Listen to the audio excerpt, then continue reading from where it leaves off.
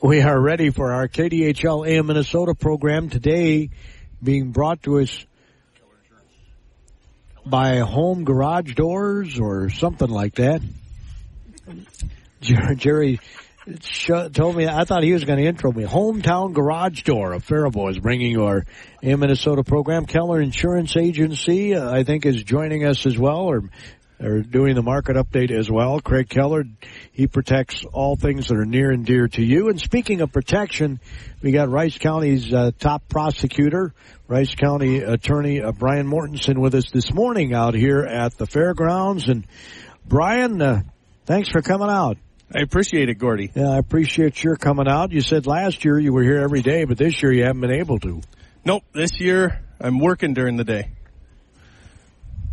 Which do you prefer? You know what? I love the job that I do, so I'm happy to be in the courtroom when I can be. Okay. Well, I'm glad to hear that. I invited you out because I had the sheriff on yesterday, and we talked about the new cannabis law, which it doesn't sound like was well thought out by our state legislators. I mean, it's going to be legal on August 1st, and we don't have a test to determine whether they're impaired with cannabis when they're driving or not, people.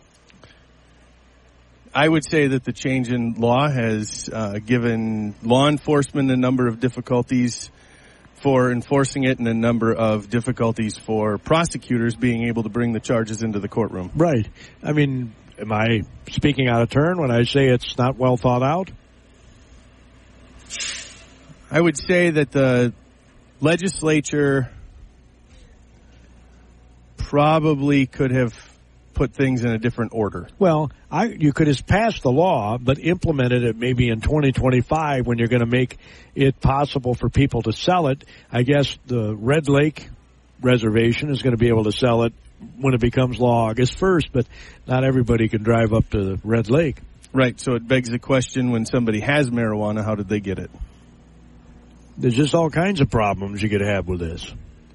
It's very confusing, and we're putting together a training for our local law enforcement to help them understand the nuances of the new law. We're working with our prosecutors in the office to make sure we understand the nuances of the new law, what we can and cannot enforce.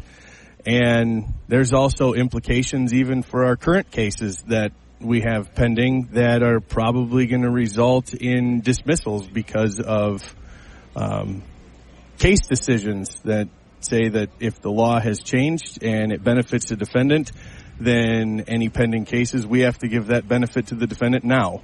And didn't they pass legislation that lets people leave prison or incarceration if they had a marijuana violation?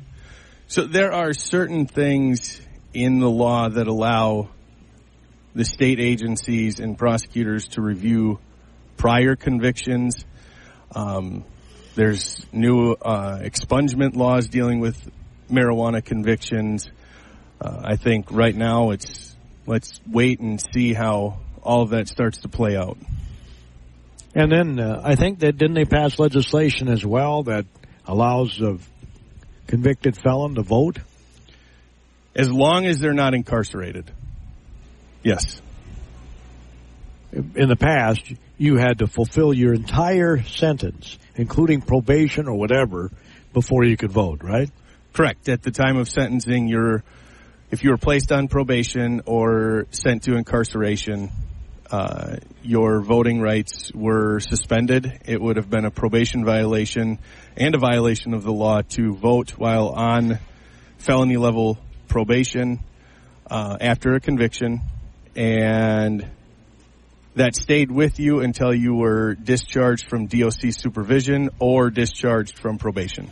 I have to say, Brian, the main reason I asked you to come out today to the fairgrounds, yesterday I visited with Sheriff Thomas about, what's happening currently in the world, and boy, it's kind of nutty what's going on. Look at what happened in Fargo this past weekend, where officers and firefighters were arriving on the scene of a crash, and they get shot at, and one of the police officers was killed just randomly. Yes, it was a horrible tragedy to hear about, and we're anxiously sitting beside our law enforcement partners, waiting for the details of what exactly came out of that. Yeah, they said the other day he had rounds of ammunition in his vehicle, just loaded with ammunition. They went to his home and found more weapons. So he was planning a much bigger thing than what happened. It appeared that way, yes. Yeah. We're going to get more details today. The FBI, I guess, is doing a news conference today, and Pete will be in the station helicopter heading up there to get some details about that. We're going to take that opening market report, courtesy of the Craig Keller Insurance Agency. He helps protect all things near and dear to you. And again, Home Garage Door and More will be bringing you the rest of our AM Minnesota program. Yeah, the more part. When AM Minnesota continues. Let's get those markets. Friday morning, corn is lower. Soybeans, cattle, and hogs are mixed. I'm John Perkins with a Brownfield market update. The path to higher yields is now at your fingertips. Download the Stein Seed app today and access valuable in-depth agronomic information, their seed lineups, and more. Soybeans are mixed this morning, watching the weather with some forecasts showing hot, dry weather late this month into early next month. The emphasis there should be on some. August is a critical month for beans, and significant stress would impact yield. August beans are up 4 at $14.99. September's down a half at $14.25 3/4. August bean meal's up 40 cents at $4.40.90. August bean oil's $115 higher at $68.79.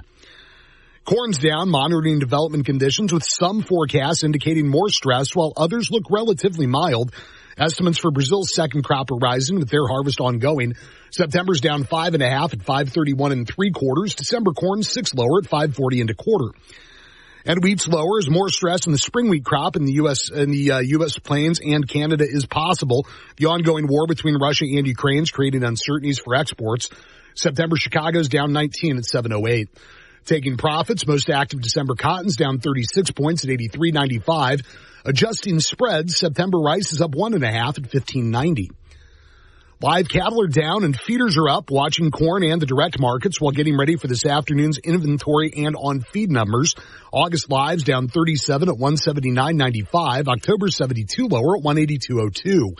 August feeders are up 37 at $245.47. September's 42 higher at $248.72.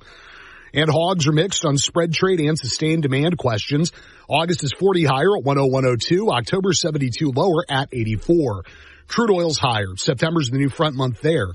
John Perkins, Brownfield Market Update. Craig Keller and the Keller Insurance Agency in Nearstrand and Grinnell Mutual are always keeping an eye on the future because everything they do serves a single purpose, keeping the promise to take care of our customers today and tomorrow. As they grow and innovate, finding new ways to do business and serve our policyholders, that will never change. With Grinnell Mutual, you can trust in tomorrow. Contact Craig Keller, your local Grinnell Mutual agent, at the Keller Insurance Agency in Nearstrand today at 334-6550. AM Minnesota on the Mighty 920 KDHL.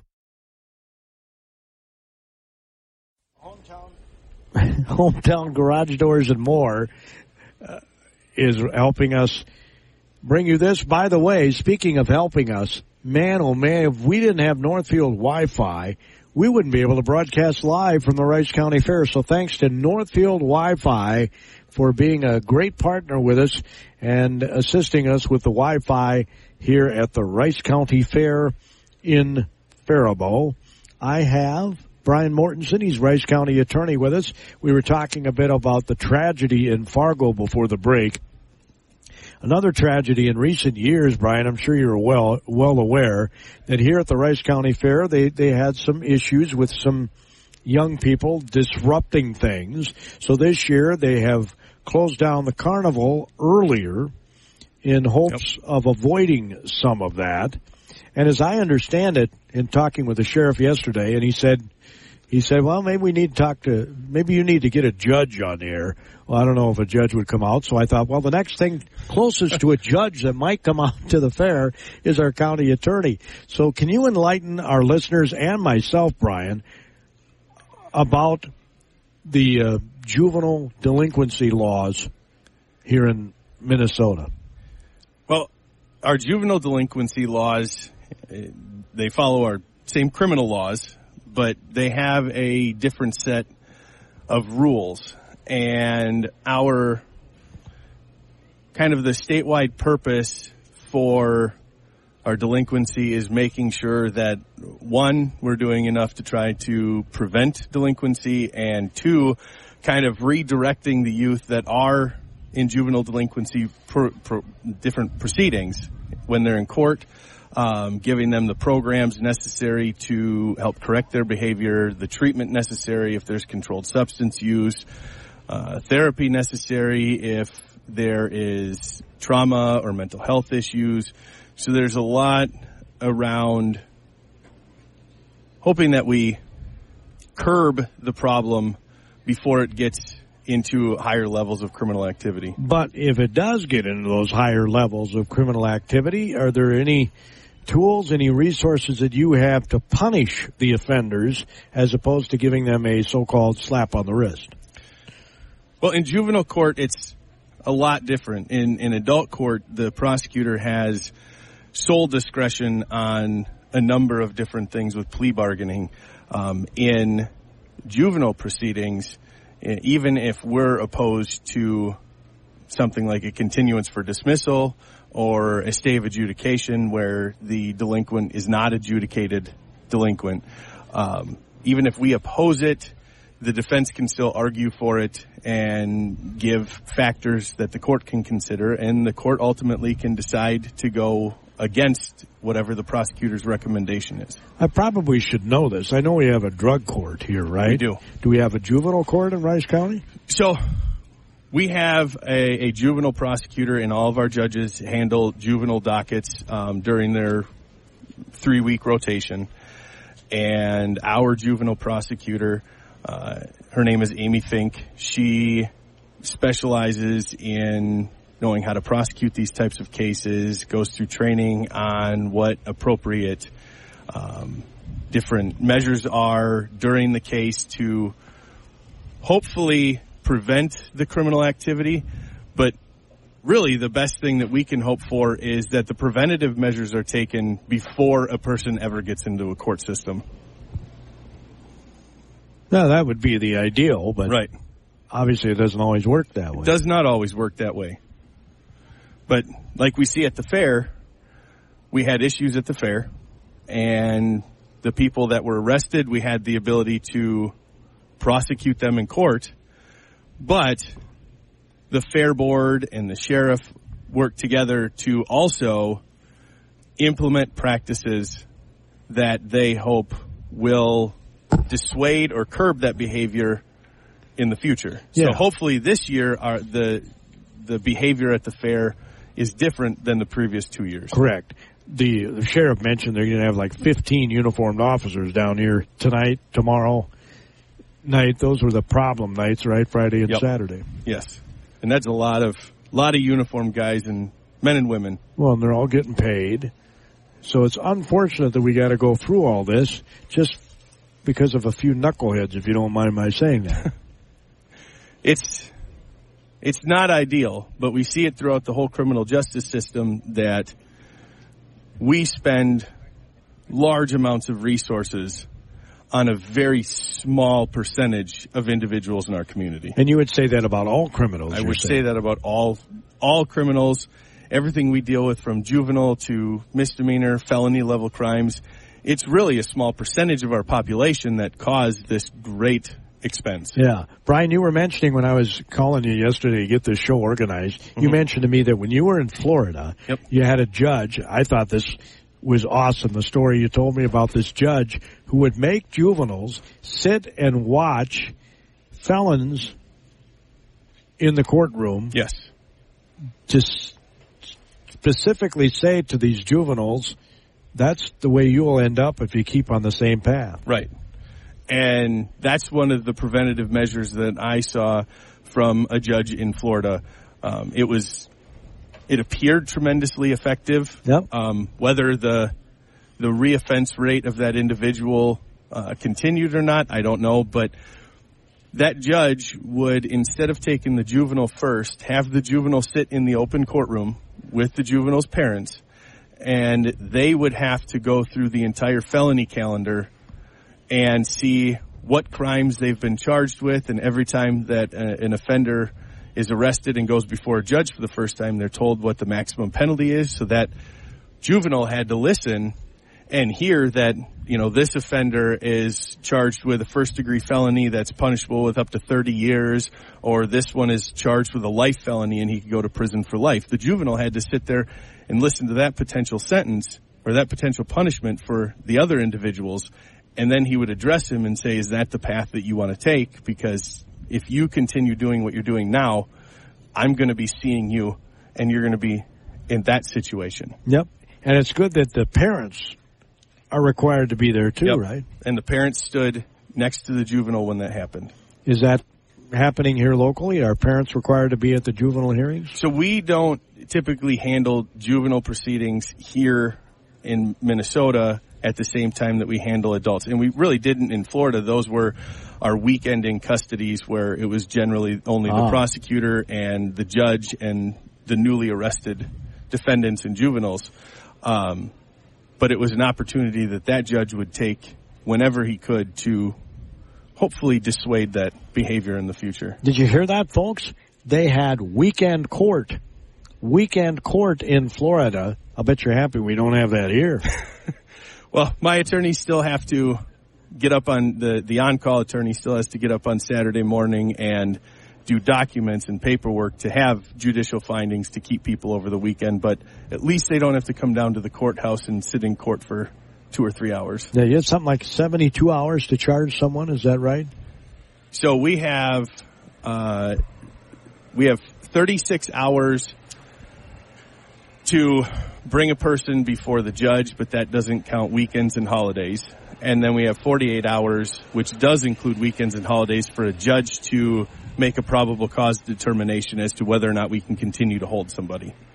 The sheriff mentioned yesterday that the legislators obviously didn't listen to the peace officers associations that were all telling them, maybe we need to hold off a little bit on legalizing cannabis. They're not saying don't legalize it. They were just saying, let's get all our ducks in a row before we pass this specific legislation. He said that, and I'm guessing you prosecutors are feeling the same way about certain laws, right? Do they ask for your recommendations on things, or they just pass stuff? So for us as county attorneys, the 87 county attorneys have what's called the Minnesota County Attorneys Association. Yep. And we have a number of individuals within the association tasked with lobbying the legislature. And so they're involved in the discussions and some of the hearings. A number of them testify at different hearings. Whether or not we're listened to is another right. Do you issue. know, did your organization endorse this, or did they say, hey, maybe we better make sure we get everything right before we pass the law? I know that the Minnesota County Attorneys Association was vocal in how this was going to be implemented, what effects it was going to have on our prosecutions, both current and in the future.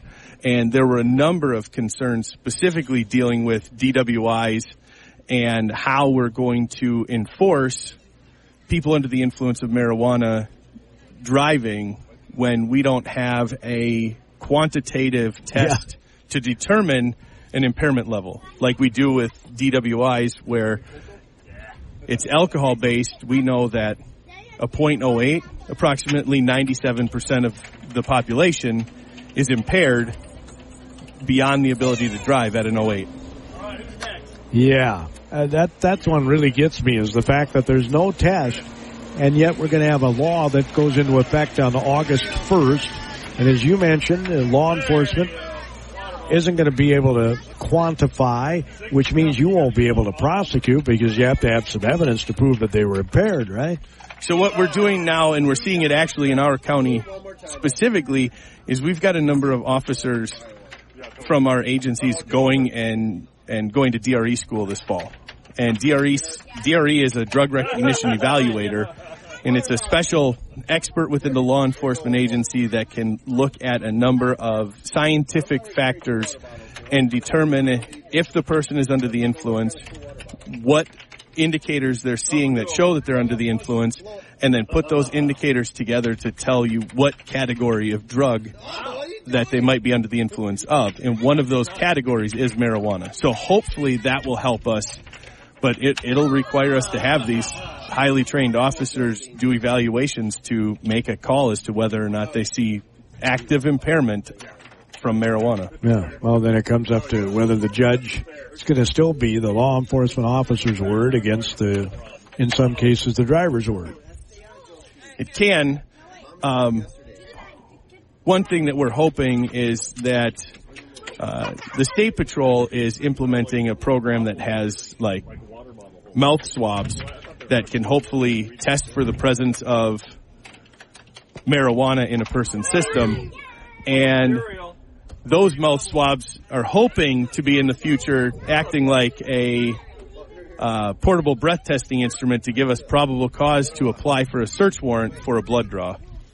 Hometown Garage Door and more continues our AM Minnesota program right after. Hometown Garage Doors in Faribault is proud to sponsor Rice County Fair coverage. Good luck to all the 4-H'ers. With almost 9 years of service to Rice County customers, Hometown Garage Doors offers solutions for residential and commercial customers. From broken doors and springs to openers and even new installs, they're ready to help, offering free on-site consultations and no extra charges for evening or weekend service calls. Hometown Garage Doors. Call 507-412-9436 or check out HometownGarageDoorsMN.net. All right, thanks to Hometown Garage Doors and more for helping us bring you our AM Minnesota program, and also a big thank you to Northfield Wi-Fi, because if we didn't have Northfield Wi-Fi, Jerry would be back at the radio station on the tricycle. He'd be moving his legs like those gerbils, and I won't even go there. Brian Mortenson is with us. He's Rice County Attorney. We're talking a bit about juvenile laws, and I don't know, Brian, what your stance is on this. I guess I'll ask, do we need to get tough love, so to speak? Do we need that approach, or are you fine with the approach that we're presently taking in terms of enforcement of juvenile delinquency? I think in our criminal justice system, there needs to be a predictability to it. And I think if there's a predictability to the punishment, I do this, I have this type of punishment or consequence, it gives us a better tool against it. I really think that we need to, an ounce of prevention goes a long way. So I think that in addition to looking at our juvenile justice system and our potential consequences, I think we also need to look at where do we have community outreach? What people are involved in the community outreach? I know our juvenile prosecutor is working with community corrections and even the public defender's office to try to implement programs that hopefully will help prevent the occurrence of these crimes instead of our reactions happening after the crimes occur. Right. It would be nice, I don't know, you guys probably don't have the time to do this, right? To go to classrooms and talk to the teenagers about the consequences that will happen if you break the law? Well, this year I actually went to the high school with the head of the public defender's office. We went there on 2 different occasions and spoke to the criminal law class and talked to them about our system and how it works, what types of punishments we seek, what do we look at when we're doing different things. And then we've also had at least 3 or 4 groups come over to the courthouse and come over to the government services building. One of them was Youth Government Day, and they had lunch with us and different department heads, the county commissioners. I've spoke to them. I've had them attend court. So I think having our office's presence in the community, and especially having our office's presence alongside our local law enforcement, is going to play some sort of role, hopefully a big role, in letting the community know that we're doing as much as we can to help prevent crime before it starts, to focus on different areas that we know are problematic, and know that we're working together as the cases come to court so that we can provide the best services for our community. I guess I'm an old guy, and that's probably why I'm going to say what I'm about to say, and that is, I don't know that there are necessarily some major consequences for breaking the law when you're a teen, because it seems like you at least get one strike, right? Typically, yes. For first-time juvenile offenders, ideally we would get them into a supervised diversion program where there's somebody supervising them on certain types of conditions. They have to go through either classes or types of therapy in order to hopefully address the underlying cause of their offending. Then if they continue, the hope is that then the consequences get worse as their actions get worse or continue. You know what the recidivism rate is among juveniles versus adults? I don't. I'd just be curious to know that. But from your observations, I'm not asking you for a percentage or anything. Do you see a lot of the same juveniles in court? We see a lot of... Same with adults. We see a lot of adults that have been previously in juvenile court. Aha. That kind of answers the question, right? That answers the question. We're out here at the Rice County Fair. What's your favorite fair food, Brian? Man, I would... All the choices. I would have to say I like the hamburgers at the Cardinal Cafe. I also like Temple's cheese curds. Yeah, you can't beat Temple's cheese curds. I think cheese curds are kind of a staple for Midwest fairs. And in Florida, they don't even know what a cheese curd is. Cheese was very sporadic down there. No, I'm serious. They don't know what a cheese curd is. If you went to Florida and told somebody you got any cheese curds, they'd look at you like you were from another planet. But we did finally get Culver's down there while I was in Naples. And so then I did get to have Wisconsin cheese curds in Florida. You hear that? Culver's is at Florida. In Florida, Culver's is in Florida. You can get cheese curds in Florida now. I went and visited a few years ago, and I don't recall there being. I was in the Orlando area visiting a friend, and unfortunately, that friend has since passed from Lyme disease. That they think he got at his cabin and his family's cabin in Alexandria, Minnesota. That's not good. No, that's bad. It's really sad. So, Brian, I promised Brian I would buy him one of those whole hog sandwiches from the Rice County pork producers, and I think we've got the list here of everything that's on this, Brian. So, what do you think of this? It's got 2 slices of Canadian bacon. It's topped with a pork burger. Then comes provolone cheese. That's followed by barbecue pork, and then you've got 2 slices of bacon on top of that. Does it come with a baby aspirin? That's the whole hog sandwich. It comes with coleslaw. See, in Florida, you put the coleslaw on the sandwich. Oh, yeah, absolutely. No, a lot of places do that. Put the coleslaw right on the sandwich. So, again, big thank you to Hometown Garage Doors for making this show possible today. I thought I played this ad already. In fact, I know I did. Don't worry about it. It's not up here. That's just a lag. Oh, okay. I'm sorry.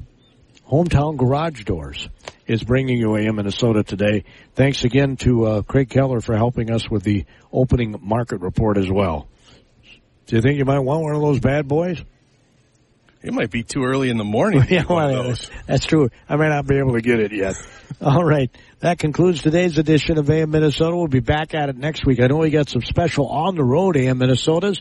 Monday, I'm heading to Montgomery. We're going to be talking about the Kolachki Days, which is next weekend in Montgomery. Boy, is that a good time. Kolachki Days, and who doesn't like Kolachkis? They're so delicious. And, of course, in addition to Kolachkis, there are Buktis. They're similar. One's open-faced, the other's closed-faced, fruit in a bun. We'll be in Bukti land, Little Missile, on Tuesday for a special 10 o'clock AM Minnesota show following a visit with John Dvorak. Hope you can join us for each and every one of those AM Minnesota programs.